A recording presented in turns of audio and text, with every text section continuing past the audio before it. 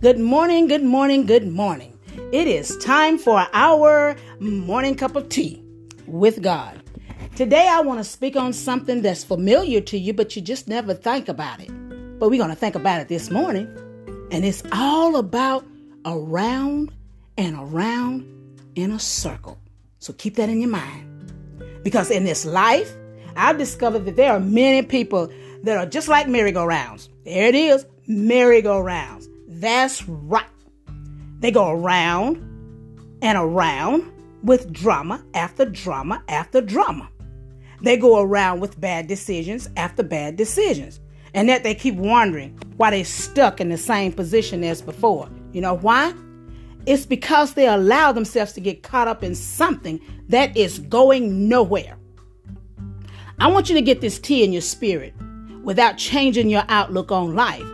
But I want you to have a willingness to step out on faith and have trust in God.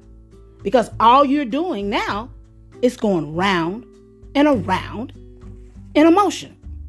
Wait a minute. Going around and around is going to make you dizzy.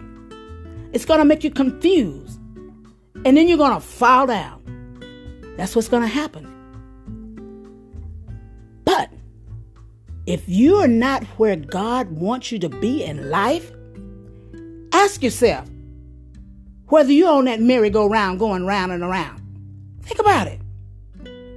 A merry-go-round has many attractions because it's just going around.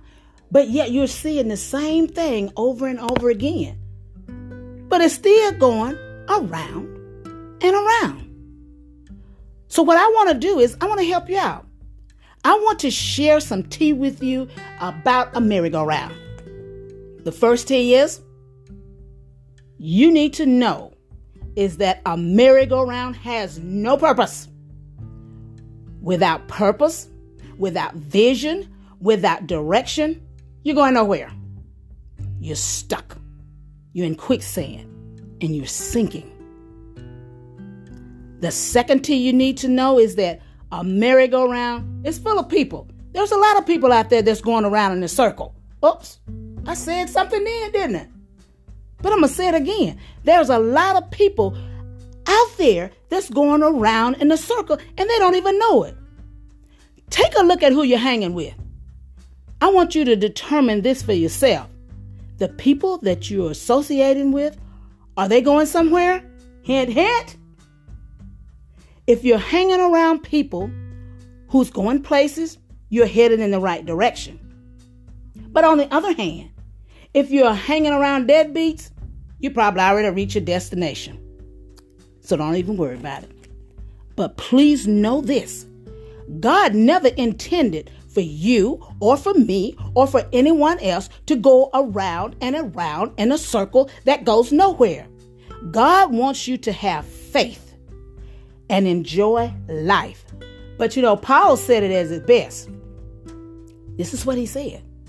Do not be conformed to this world, but be transformed by the renewing of your mind, that you may prove what is that good and acceptable and perfect will of God. He said it. But don't miss this last T right here. Listen to it carefully.